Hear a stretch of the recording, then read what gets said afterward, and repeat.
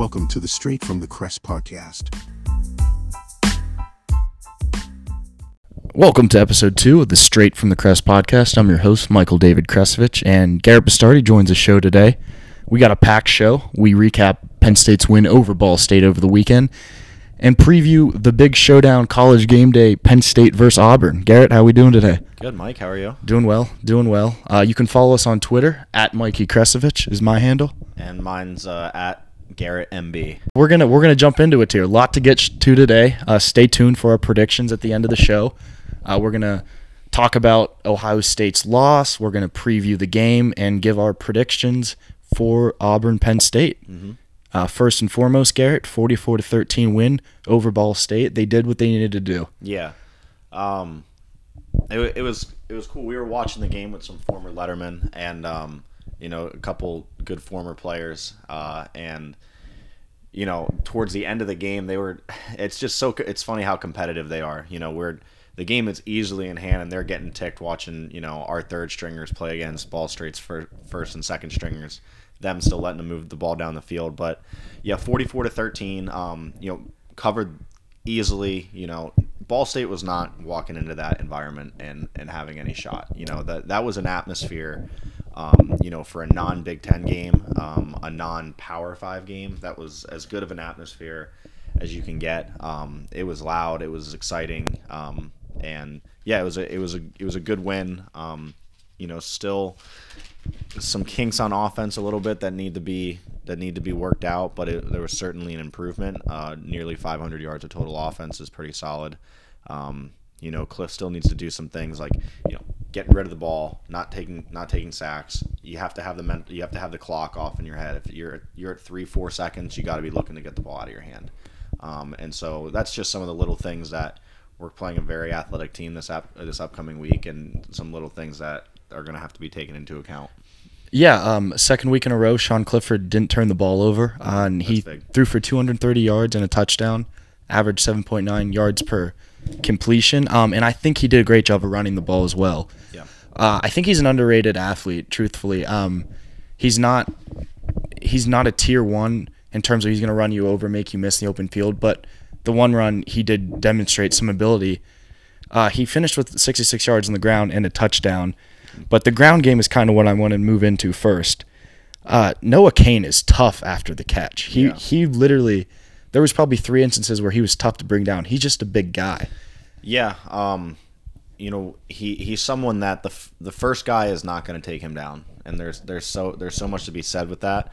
Whether it's receiving out of the backfield or getting out into the open space, he does a very good job of making that first guy miss, and always he falls forward, and there's something to be said about that, where if you can fall forward, you can get those 2-3 extra yards. You do that over 10 or 12 carries, that starts adding up, and so that's something he has a very innate ability to do that. And with Cliff's running ability, he's fast. Get him out. You get him running in a straight line. Like, he's fast. He's not going to make you miss, but it's going to be tough to really catch him. He had a 43-yard run yesterday, and that was we were watching that, and I was just like, whoa. What was your immediate reaction when you saw 14 take a snap under center for the first time in I don't know how many years? Yeah, we have a friend who's an old Penn State fan, and we can't really repeat what he said, but he was excited, and you can leave that to your imagination. When you saw that last week at Wisconsin, this week, I think it's something that it just provides some versatility. Even if you're 8, 10, 12% of your snaps are under center, it makes the defense think a little bit. So, it'll be good to see that no more shotgun victory formation, no more spiking the ball out of the gun. I didn't really. That's like that terrifying. I'm a spread guy through and through. We're not in the 80s anymore. You're not going to pound the ball 44 times up the middle. Want 3 fullbacks in the No, backfield. absolutely. I don't want a fullback on the roster. Okay. Quite frankly, we can move one of our 12 tight ends in there. But yeah, just giving us the at least option to run under center, like you said, late in games, the QB sneak there. And it was funny because I rewatched it.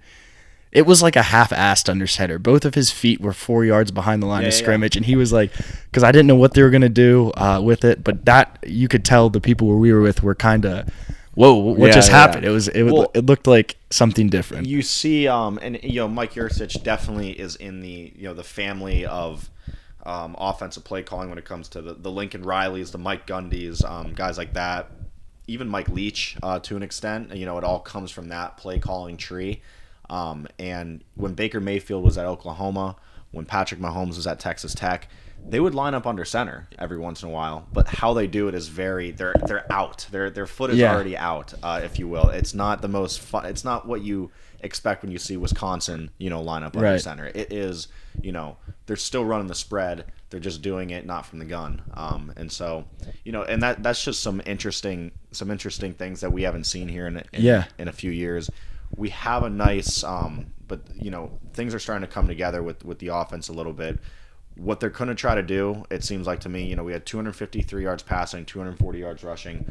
They are going to try to make things as balanced as possible. Mm-hmm. They don't want to have 350 yards passing and 125 yards rushing. They want it to be 250 and 250. If you do that, you're going to be successful. Yeah, and I think part of that balance is this weekend was a great chance to showcase how deep Penn State really is. Mm-hmm. You had Jahan Dotson, 65 yards and a touchdown. Parker Washington, who I was watching Seattle today. Parker Washington, Tyler Lockett might be the same player. Yeah. They are just electrifying after the catch. Mm-hmm. They're strong. They're both 5'10", 5'11". They're not big bodies, but he's a strong kid. He is. And a guy like Noah Cain, first of all, I got to say this. Kayvon Lee, he reminds me of Saquon Barkley. If you watch him cut back, it just reminds me of he's shifty. Of peak 2017 Saquon Rose Bowl, which we talked about. It was yesterday. There's glimpses in there. Yeah, and so that's it for the offense. It was a showcase. Special teams improved. Jordan Stout 3 for 4, and the one miss was from 45, and it was okay, like big deal. He missed. I think he pushed it right. It's not like he missed it short. Right. Correctable things. Yeah, and one thing with the offense going into next week, I would like to see, Brenton Strange, Theo Johnson, the tight ends get that core get more involved in the offense a little bit. They're great athletes. The first 2 weeks they have something under 5 combined catches, so that's something that I think needs to start to be a little bit more put a little bit more of an emphasis on the play calling. Try to pick their spots where we can get them involved. If you can open up that part of the game, now you're looking at all three phases with the guys outside, the interior passing with the tight ends, and then the running back group. There's a lot of athletes there that are tough to defend. Yeah, and we'll get into this during the Auburn preview, but later I will highlight something that's going to make those tight ends shine this weekend that Auburn does. That's going to open up some connections to the tight ends. But let's go to the defense. 13 points. The only touchdown was in garbage time when we had the third guys in, and you didn't really know anyone. It was in the final moments of the game. Your takeaways from that?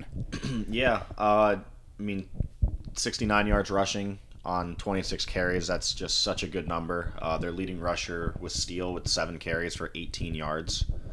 You can't do any better than that.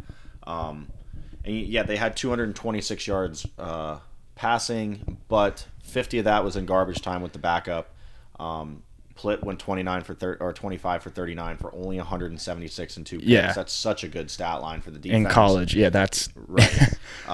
Their guy Hall had 35 yards receiving. Tariq and Joey Porter shut down Justin Hall. I looked at you one time in the third quarter, and I said, yeah, so Justin Hall, who's that? Because he's a guy who's going to play in the NFL. And so looked back on it, his 35 yards, I believe he had. He's had 9. That was his lowest in 9 games. Right. Penn State completely took him out of the game. Yep, and that was Johannes Tyler. Their other guy had 2 receptions for 21 yards. Very clearly, they were trying to take out their biggest playmakers, and if you do that, you kind of take away what Ball State can throw at you. And so, so far this year, it's early, but Brent Pry has called 2 great games so far. Hopefully he can do the same going forward. Obviously, as we'll talk about, this upcoming weekend's a different animal, even to Wisconsin. This is Auburn's going to be able to spread the field a lot more, so we'll see how those athletes and this defense is going to be able to handle that. Yeah, and toward the end of the game there, we were able to see Taquan Robertson come in. Yeah. And it's hard to say because the college is not like the NFL. In the NFL, when you have a backup quarterback, you know that's the next guy in line. College, with this new transfer portal, or not new anymore, but the transfer portal makes it so we don't know who's going to be our quarterback after Clifford. Clifford could still come back next year. He has a year of eligibility left. Yeah. He did throw a touchdown late. It was a nice ball on the run. He did. It was a play action. He looked like Trace McSorley. His hips remind me of Trace McSorley when he throws a football. Yeah. It was a. I just again talking to some of the lettermen who have been at practice. Robertson is a really good athlete. Obviously there's a lot more that goes into that, and clearly he can throw the ball. How is he handling reading coverages? How is he handling, pressure, stuff like that? It was great to just see him in live game action. Clearly has a lot of potential, has a good arm, but with the transfer portal, like you said, that the backup quarterback is becoming something of a little bit in the past. So, like in the NFL, next man up, kind of playing for the future. I don't know if that's the same situation here, but it's good to see that, we do have a kid with an arm if anything were to happen. So, Garrett, little trivia for you here. Okay. Marquise Wilson played both sides of the ball in the game Saturday. Who was the last Penn State player to do that? He was at the game yesterday. He was at the game.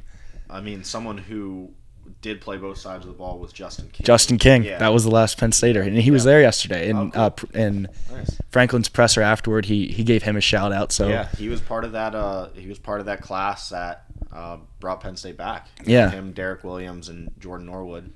Justin King was recruited as a wide receiver. They ended up moving over to at 105,000 at a Penn State opener. Yeah.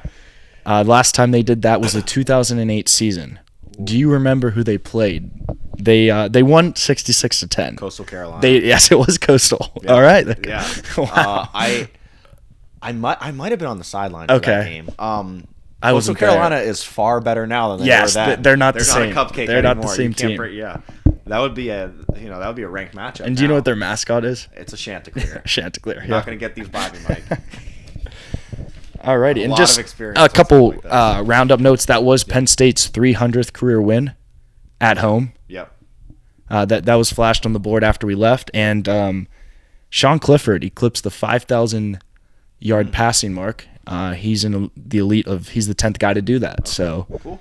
Good for so him. with that being said, the Knicks moved to 2-0, but a team didn't move to 2-0, and that was the Ohio State Buckeyes. How does Ohio State's loss Saturday impact Penn State? Yeah.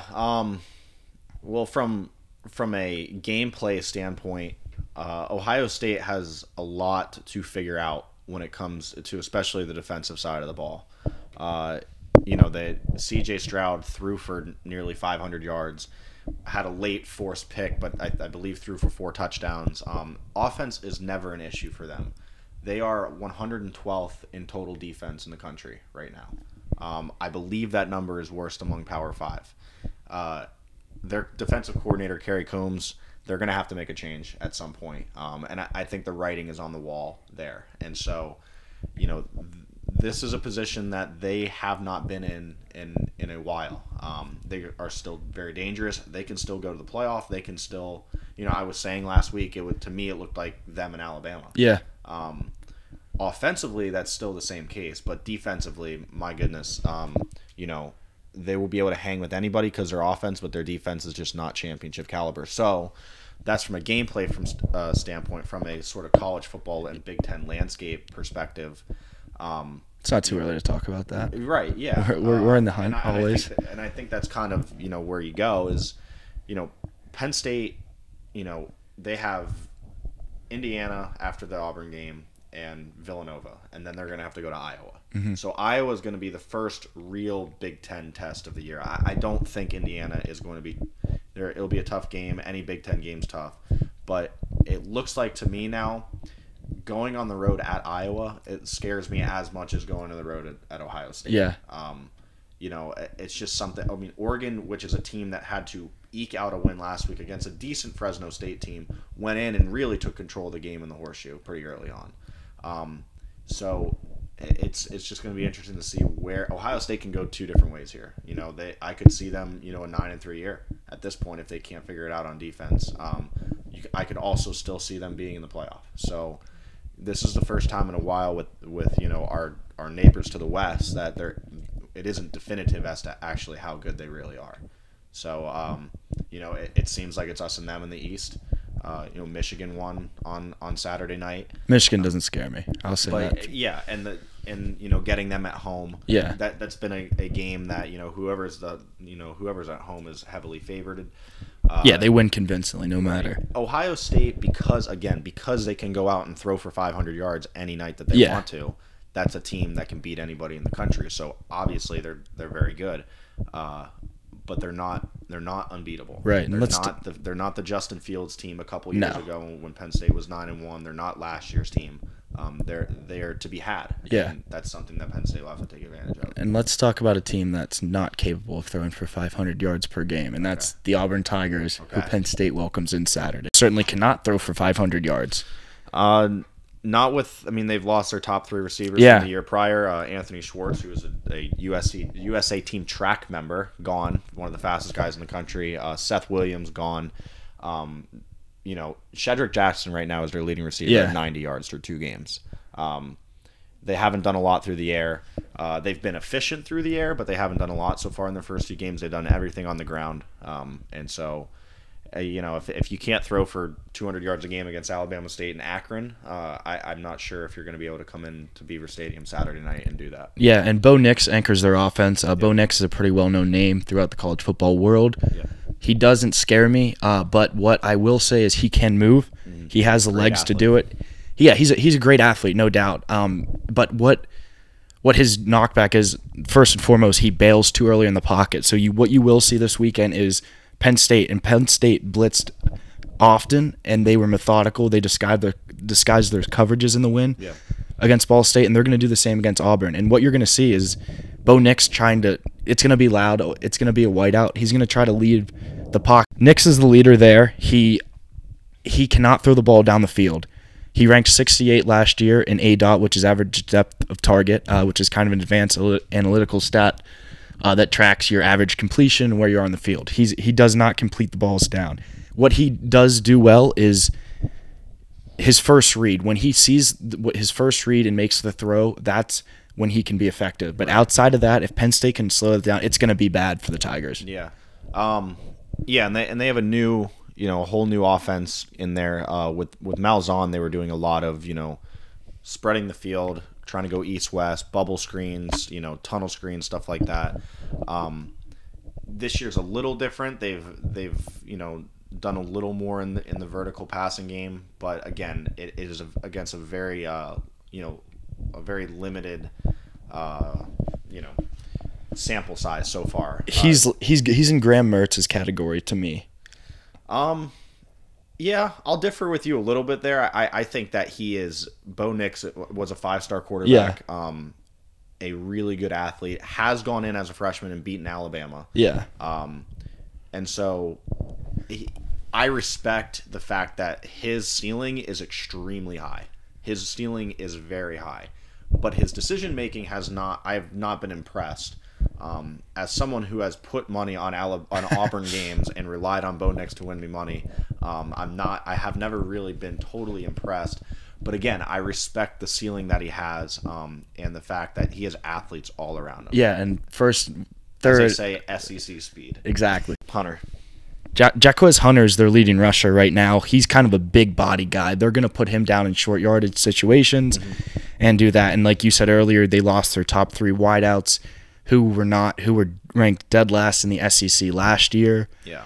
They're not a great team in terms of wide receivers and in the pass game. Where they excel is at the running back position and their corners. And they have great corners who I said earlier where I think the tight ends that Penn State have will flourish this weekend. I think if Sean Clifford can complete passes within the 1 to 9 range and not try to go over the top to Parker Washington, because I would not be surprised if Sean Clifford threw 2 interceptions to this talented secondary. They have 3 guys who are just absolute ball hawks, and it's backed up by Smoke Miller at safety. But Roger McCreary, Nehemiah Pritchett, and Sean Miller, who came over from West Virginia as a transfer. They're talented. Sean Clifford needs to be wary of these three guys this weekend. Yeah. Something that he'll not be able to do is a fluttering ball down the sideline. Someone like Smoke Monday or whoever they have in safety coming over the top is going to be able to close and make a play on that. That's the speed that they have. They have great corners. With that said, it's not like we don't have great athletes. No. Penn State has great athletes either. So I think it'll be an interesting matchup. I think the matchup will be, how can Penn State's defense hold up against a different level of athleticism as we've seen the first 2 weeks. Offensively, I think that Penn State will continue to build, open up the offense, get theirs, and I don't see this being a shootout by any means. I think that this is a little more of a field position battle early on, seeing where you can get spots, and then Penn State taking advantage of instances like you were saying. Can they work short yardage passing? Can they work the tight ends? Can they work in between the hashes? If they can do that, they'll kind of be able to. I think they'll be able to start attacking Auburn down the field later in the game. Yeah, and let's get into predictions. Yeah. Penn State's a 6.5-point favorite. The over/under right now, as we're looking at it Sunday, is 53.5.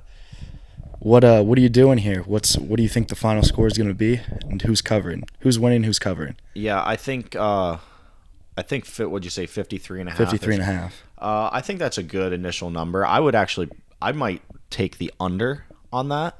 And I like something in the 24-17, 28-17 range, probably in favor of Penn State. People always knock that Penn State is 8-8 in whiteout games. Yeah. The real number is what are they against Ohio State, or against them and against the spread. Yeah. And against the spread, there's something ridiculous like 12-3 or 11-4 or something like that. So this is very much a 7 to 10 point advantage, and this is probably one of the larger and the environment being a 7 to 10 point advantage, and one of the larger spreads for a whiteout game that Penn State has had. In 16, Penn State was a 20-point dog. In 18, Penn State was a dog against Ohio State.